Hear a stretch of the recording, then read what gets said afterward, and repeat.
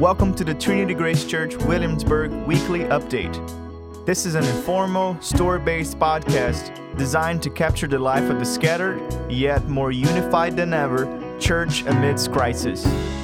This is a moment for the church to be the body of Christ in a world of great need.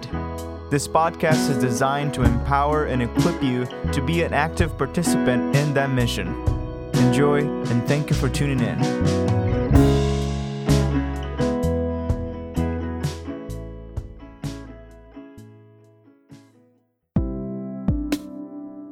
Welcome, my friends, to another episode of the Weekly Update podcast. I have to be honest, when we started this, I didn't think we'd still be doing it now, but it appears that there's no end in sight to the current crisis that we're in, and we want to keep on telling stories from the church. This one I am particularly excited about. I've got two good friends with me, Carlos Feitosa, who many of you will know, that's our pastor of Justice and Mercy, but also my friend Jason Tabor, who is the pastor at St. John the Evangelist Lutheran Church. Is that correct? Am I saying all that right? You got it. It's the only church name as long as our church name, so I just wanted to be sure. Jason's become a good friend over the last year or more, and we have an amazing story to share with you about a food pantry that has come to be in partnership between our two churches. But first, I want you to know who Jason is. So Jason, first of all, it's really great to have you with us, man. Thank you for your time. Yeah, happy to be here with you. And secondly, man, can you just tell us a little bit about yourself? Because I know that you are a guy from at least what I perceive to be rural Indiana, and you've ended up pastoring a parish, a Lutheran parish, in Brooklyn. So how does that happen? How did you end up here? And when did you end up here? So all of Indiana is relatively rural, I guess, but I am actually from a city there, or what passes for a city, right? Have been here in New York for about 5 years. July will be 5 years. And that really came about 6 years ago when I was doing an internship. My wife and I were assigned to a congregation out in Long Island during my third year of seminary. Being close enough to the city, we were in the city when we had free time. We would come into the city and really got to know and felt connected to it. And you know, many of your listeners probably agree with this. There's an electricity there. There's an energy here that just was really attractive to us. So when it was time to be placed into a long-term ministry setting, this is where we knew we wanted to be. And now here we are. And tell us about St. John's. Tell us what the congregation is like. What does ministry look like there? So St. John is a 175-year-old congregation. I've been here in Williamsburg longer than the Brooklyn Bridge, which is pretty cool. Wow. Yeah. Historically a German Lutheran congregation, but more recently African-American, and then as the neighborhood has changed, has picked up a little bit of a Hispanic influence as well. So really exciting kind of multi-ethnic congregation, lower income congregation, as we're very closely connected to the Williamsburg Houses, which is one of the public housing developments here in the community. And so tend to be a lower income congregation and all the struggles that go along with that, but really vibrant and really exciting in other ways. Yeah, and I'm really interested to ask you this question. How did this partnership between our churches come about? That's a great question, actually. I know the way I might answer that. Yeah, you and I might have different. Yeah, you might have different perspective on that. Yeah. From my perspective, I think the way it came about was you showed up one day to work at the North Brooklyn Angel food truck with us, and came to know you were the pastor of Trinity Grace. And then I think, did I run into you at a co-working space like a week later? Oh yeah, Classic Co. And you know, from there, I don't quite know how it came about. That's the beginning as far as I remember it. Yeah, I think both of us were surprised to find that we thought the other was relatively normal and bearable to be around. And our churches shared a heart for trying to humbly, honestly serve the community around us. We happen to be just 2 blocks apart, and I think it's just a shame when communities are founded in the name of Jesus, as near to one another as ours.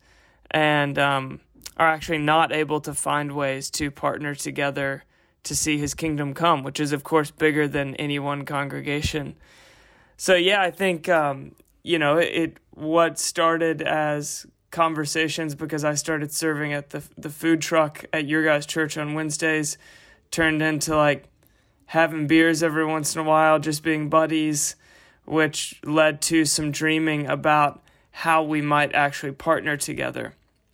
And when all that kicked off, I remember you were sharing about kind of your dreams and plans for your congregation, and we're actually going back to school to get some expertise. Yeah, to get some expertise to best serve the neighborhood based on the community that God's placed you in. So can you just share a little bit about that, about maybe as you got to year 4 or 5 and you thought about what does the kingdom of God look like here, just a bit about your personal journey there.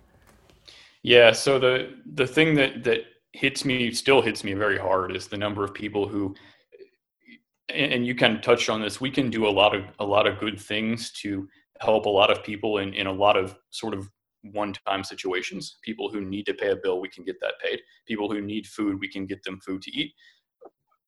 What I kept seeing is the number of people who just were struggling for so long and sort of systemic struggle, and that not being able to do enough about that really was what kind of hurt me. One of the things that's been true of my life is that the opportunities that I have, the reason that I'm able to do what I love and live a comfortable life doing that is because of the educational and the work opportunities that have come to me. So my vision for this place is that we would be the catalyst for creating some of those same educational, same employment opportunities that have been available to me, that they'd be available to people who happen to grow up here in this community. So we're in the process right now of developing a job readiness program that would have kicked off this fall and probably will be pushed back a little bit because of the current situation, but still going strong on that. Yeah, I mean, I remember when hearing you going into that MBA program and just admiring it so much, that having assessed the needs in the place where God has put you, essentially becoming who you needed to become to best serve those people. I think that's amazing, man. And something I deeply admire. So, one thing that I have a way of doing is basically like talking to people for a little while and then slowly removing myself from the situation. And that is exactly what I did here. So when it really got time to partner together and do something, I remember you sending me this proposal and just saying, hey, historically in this church, we used to have a food pantry. And then for a number of different reasons, it went away. But the big thing I hear from the community all the time is just, we need groceries. It's amazing. There's a food truck here and there's a hot meal I can grab once a week, but I have an empty cupboard at home. We need some groceries. Is there a way you can help with that? So you sent through a business proposal of how we could work together as churches. And I got so excited and passed it off to Carlos and just said like, hey man, this is in your jurisdiction. What do you think? And I would love just to hear from both of you on what that food pantry looks like now. And then I know that there's more envisioned than can be accomplished in 3 weeks. So I want to get to that in a second. But, Carlos, I remember chatting with you on that first Saturday afternoon after the food was all given away in a matter of like 30 minutes. And you were just like on top of the world, alive. I think just being able to hand someone a bag of the kingdom of God, in some way in the midst of need. Because at the moment the crisis hit, I can remember the conversation kind of became, I guess we'll have to push our plans down the field a little. And then Jason said, no, we need this now more than ever. This speeds our plans up, and really called us to it. So maybe we should start with you, Jason, and you just share about like the burden that you felt, the needs you were hearing about, in early mid-March, and then what it actually looks like right now on a Saturday. Like, who are we serving? How many people are we serving? What are we giving them? Just kind of hit me with the basics. Yeah, so you actually said that really well. This is something that's been in my head, on my heart for a long time, and that thing that sort of all of us here always knew we should get back to doing at some point. And then when this COVID situation hit and the jobs went away, the urgency just skyrocketed from there. Just felt like something we really needed to be doing right now. If we're not going to find a needier situation in terms of food needs than we have right now. So if we're going to do it, now's the time to do it, right? So it's been really interesting to see it develop and sort of grow on its own outside of anything really I think that either Carlos or I tried intentionally to do. We've grown from 5 volunteers serving 70 people to last week I think we had 10 to 12 volunteers and we did about 130.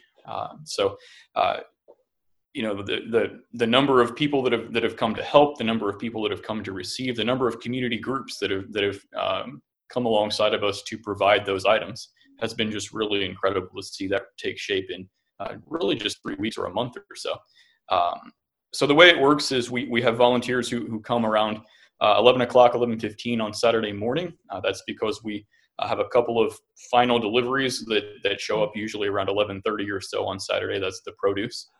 And if everything goes according to plan, each family gets a bag of canned goods and a bag of fresh produce. It looks a little different every week, kind of what they get, just because we have those coming through other community organizations. So what they have to share with us is what we have to give away. So sometimes it's quite a bit of produce and it's overflowing the bags, and some weeks it's not quite as much. But it's been really fun to see that really, bountifully come in and be able to share that with so many neighbors.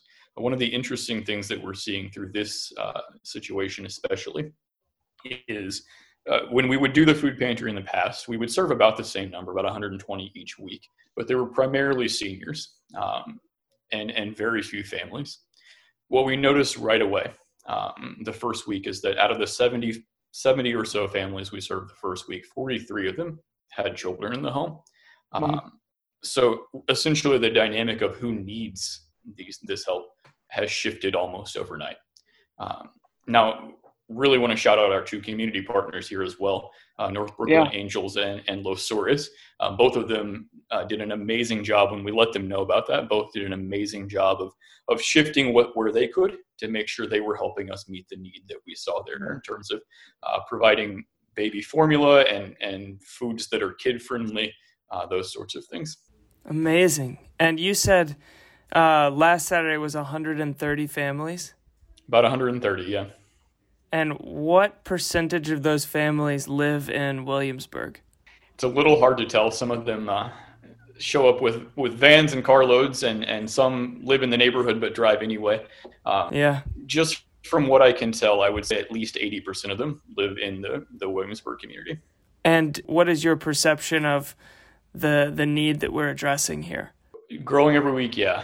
We grew from 70 to 110 and then 110 to 130. So not growing quite at the same level. But clearly the word is getting out and people need this. The other thing that we see is that the line at the start is longer each week than it was the week before. So there seems to be a growing level of interest, growing level of need. Awesome. And Carlos, tell me, man, if we're still, the hope is we're still doing this 6 months from now, what are your wildest dreams for what this looks like in 6 months? Honestly, I think there's hopefully a huge possibility of kind of shifting from being simply a sort of redistribution of goods into a connecting point with fellow neighbors, and that we would still remember to combine the dreams of sharing a meal together, sitting down at a table face to face, and within that get to know one another, honestly get to understand what are the other issues and things that we're also touching upon just by starting handling a bag of food. Economic inequality, just understanding the different dynamics in the neighborhood and all that. So I think starting off as just learning more from our neighbors and loving them well, and growing to want to continue to do it, because it's not that we'll do this every Saturday and the need will, oh yeah, sure, of course, it'll disappear in a month or two. Unfortunately, because of the crisis, and even before the crisis, it was already there. Hunger is still a huge need. And that, again, as I said, touches upon many other different aspects. But to continue to do this, to continue to grow into loving and serving one another in the best way we can. And same question to you, Jason. Give me your 6 month, the favor of God's poured out on this thing, vision of what could it look like? Yeah, I would echo a lot of what Carlos said there. The relationship component is so important to me. The ability to not only be able to help someone in their kind of daily bread needs, but also begin to make those connections that will lead toward meeting spiritual needs as well. How can we introduce them to Jesus through this process? The other thing I would add here is that one thing that we know is that food is important, but if your job goes away suddenly, food is not the only need that's there. So how can we begin to, especially as we have the food piece of it pretty well supported through community partnerships, how can we begin to meet other needs that these families might have? We've talked about how can we help them get loads of laundry done. Maybe it's maybe it's car repairs, maybe haircuts when it becomes a thing again.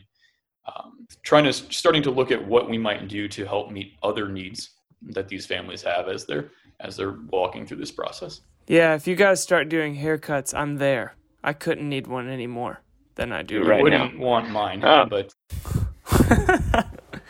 well, Jason, in closing, man, I just want to say to you, number one, that I, on behalf of our community, honor your leadership, man.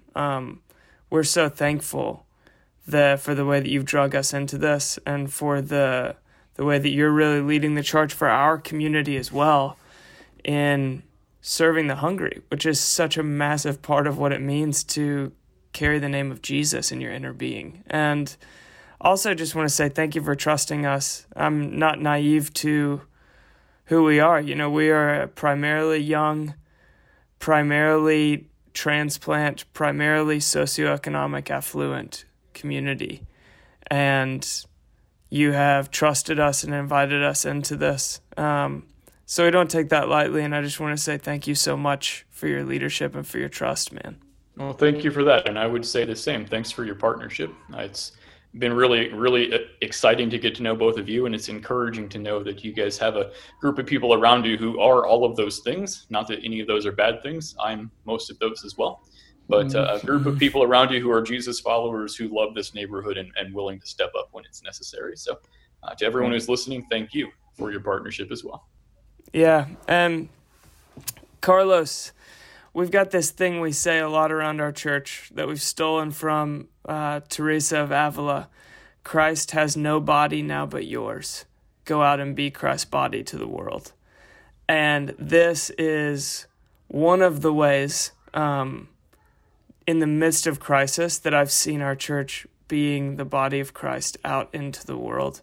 And so as our fearless leader in this area of our church, would love for you just to share a word with us about what that means and how we can continue to live out that benediction as a people, however long this thing lasts. Yeah, absolutely.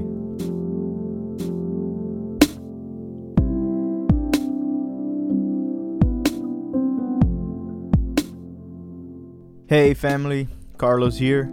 I just wanted to share a quick word that has been in my heart about, what does it mean to be the hands and feet of Jesus? Like, what does it mean that Christ has no body now but yours? Like, you and me. I think a lot about the disciples of Jesus. When Jesus started with that talk about like, hey, I'm leaving, but that's a good thing for you. And he'd be like, what? I can only imagine the confusion and like how conflicted they must have felt. It's like, hey man, listen, we've been hanging with you this all 3 years. Jesus in the flesh, walking the earth with us. Like, nothing can top that. Like, we've seen the miracles. We know who you are. Like, yeah, no, this is it. And Jesus was like, no, man, no. Listen carefully. I came to proclaim the kingdom of God is at hand. And now you go and continue to share this good news, continue to advance the kingdom, tell it to others. But wait for the gift that my Father sent you. It's a good thing that I'll leave, so then He will send this gift to you. Remember, because only then the Advocate will come, the Holy Spirit. And that is the key of being the hands and feet of Jesus. Like, I want to lovingly remind you, dear family, that as a follower of Jesus, you have the Holy Spirit in you. Brothers and sisters, sons and daughters, the very dwelling presence of God is within you.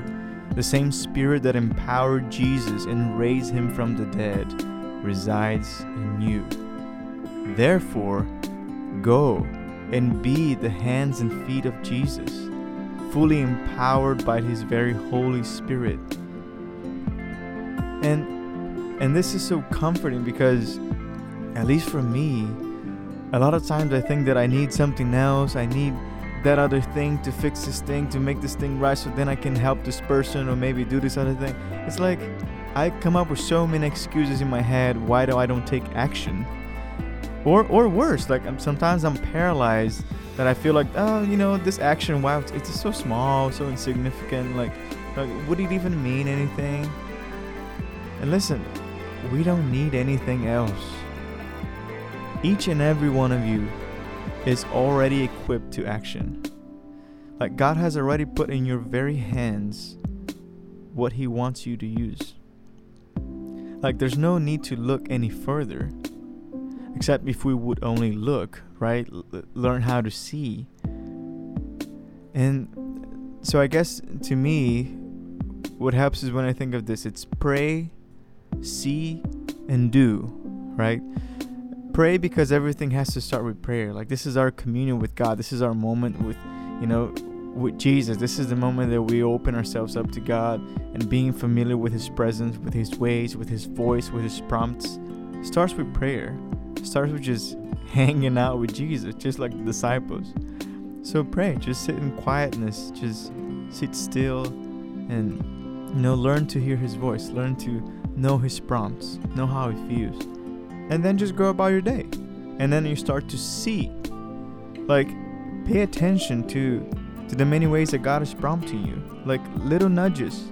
Like showing you ways to extend compassion, love, mercy. Maybe through that random email that you just got in today. It's like, oh wow. Or maybe a thought of reaching out to someone that you haven't reached out in a long time. It's like, wow, it just popped to my head. Like, wow, that's a prompt. Just go, reach out. Maybe a thought of leaving a little note at the door in your neighbors and you live in a building and it's like, hey, just to say, feel free to reach out. You're not alone. Something like that, or maybe when you were cooking, I bet that all of us are becoming great chefs in this time, right? And you thought, well, maybe, I don't know, on Fridays, I'll just cook a little extra and share with the family next door because, thinking of alleviating their burden, like they have 2 kids and, all that, like just things like that would just start to prompt you. And, you get the picture. So I know that there's endless ways that God is inviting you into it right now, into what He's already doing. So I guess my point is just like, don't miss out. Just don't miss out. And well, I guess that covers the do part, right? Pray, see, and do. Just act on it. It's love expressed in action.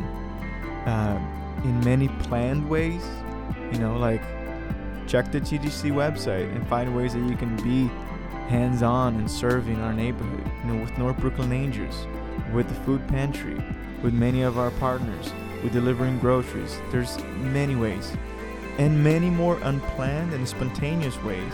The small yet incredibly significant moments that move the heavens. Those moments where compassion and mercy and solidarity are shown toward the other. So family, even in social distancing, even through gloves and masks, even through a computer or a phone or a Zoom call, even through a podcast, even through a pandemic, there's always going to be ways to continue to be Jesus' hands and feet. So go, empowered by the Holy Spirit, to be Christ's body in the world. I'll leave you with a couple of quick stories and examples shared from people in our community. And if you'd like to share yours, I would love to have it featured here. Just send it over. carlos@trinitygracechurch.com. I'd love if you would continue to encourage one another in creative ways to express love in action. Thank you. Peace.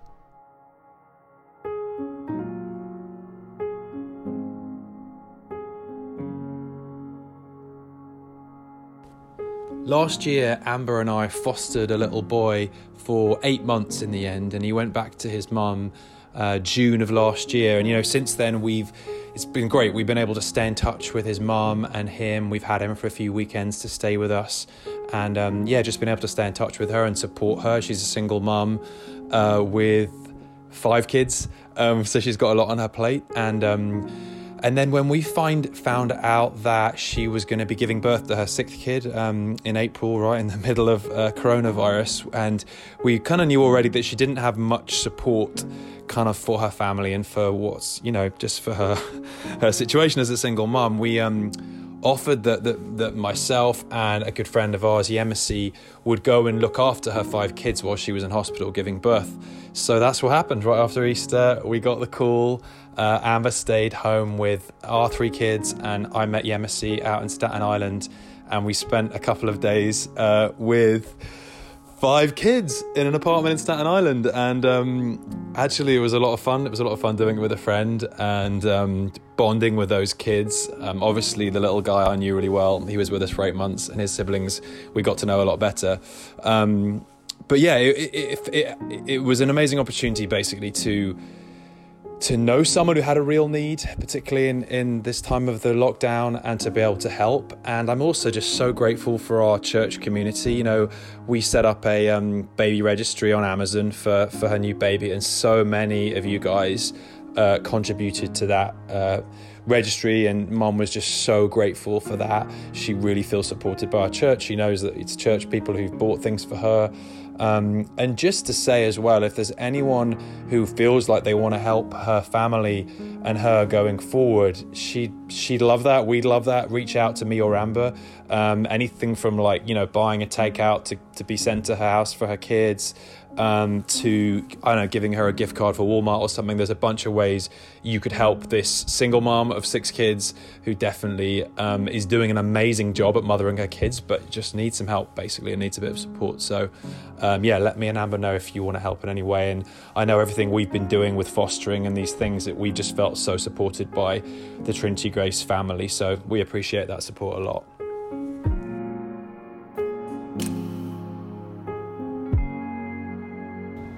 These last few weeks, my husband and I have been in possession of a car. We're car sitting right now, so it's been really great to go grocery shopping only once a month, about maybe twice. And when we go, I like to text my neighbors and just say, hey, is there anything I can get for you? Don't hold back, because we have a car, which...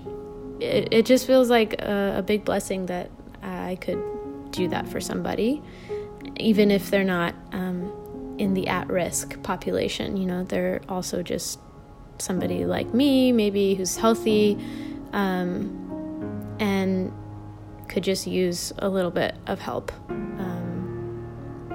So we did that for our neighbor, and left his groceries outside his door, and he was really, really, really happy. And it was so simple, and it made me feel really good.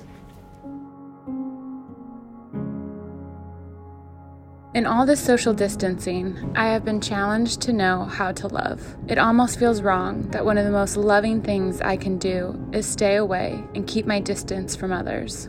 In all this loss of connection and all this need for distancing, my friends and I have been asking who is suffering the most and what are safe ways to love them.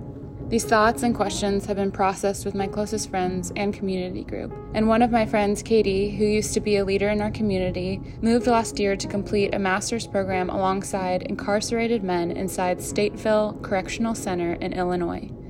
When states began sheltering in place, she shared about the reality of what that looked like for her incarcerated friends who were now put on total lockdown. And although many of us have been sheltering in place and in a type of lockdown ourselves, their reality and implications of this are nowhere near comparison. Lockdown for them means no visits from family, heavily restricted video and phone calls, and sitting in their cells for 24 hours a day. All the precautions we have the privilege to choose and follow are impossible in prison. There's little to no access to soap and cleaning supplies, and social distancing is impossible with cellmates in a 6x10 prison cell. On top of that, hundreds of vendors and staff come in and out of prison every day without the proper PPE. They literally have no way to stay safe, and yet many of the small comforts that they might have in prison have been stripped away from them. Katie asked her friends to write letters, and many people in our community group jumped at the opportunity for us to flood some of the most vulnerable among us with encouragement, to remind them that they are not forgotten, that they are loved, that they're being prayed over and thought of. But the beautiful thing about it has been this has opened up opportunities for new relationships, a mutual humanizing, and a connection to people who have been marginalized, people I may have never thought to prioritize connection with. And as is with so much of acts of compassion and love, as I have reached out, I have been reminded of my humanity, of my need for connection. I have been blessed with being reminded of Christ's love to me through my neighbor, even if not more so, connecting through our suffering, our pain. God has been teaching me and reframing my ideas of service and loving the least of these. One person in our community has actually received a letter back, and the joy that she had in receiving a response was so beautiful that all of us celebrated and were eager to know what the response was. And this feels like kingdom coming to earth. Amidst our pain, amidst this chaos, amidst the fear and the distance and the suffering, here is shared joy and connection and shared humanity.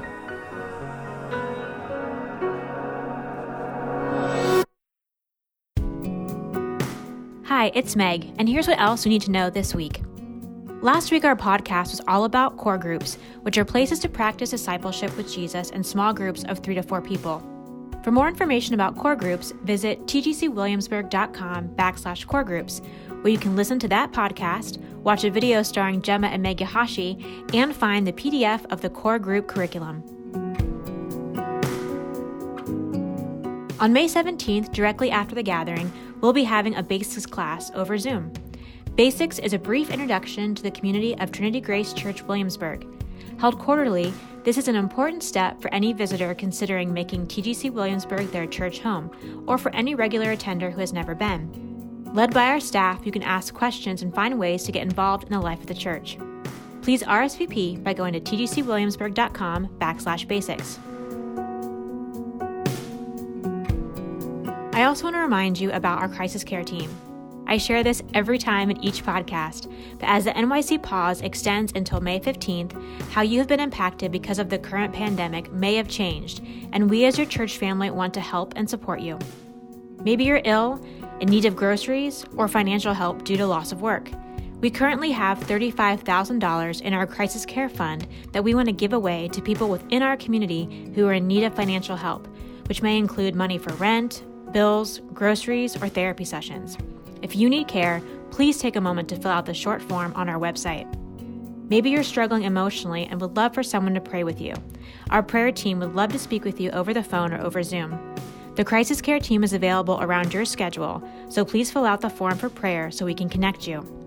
If you need crisis care financial assistance or prayer, please visit tgcwilliamsburg.com/health.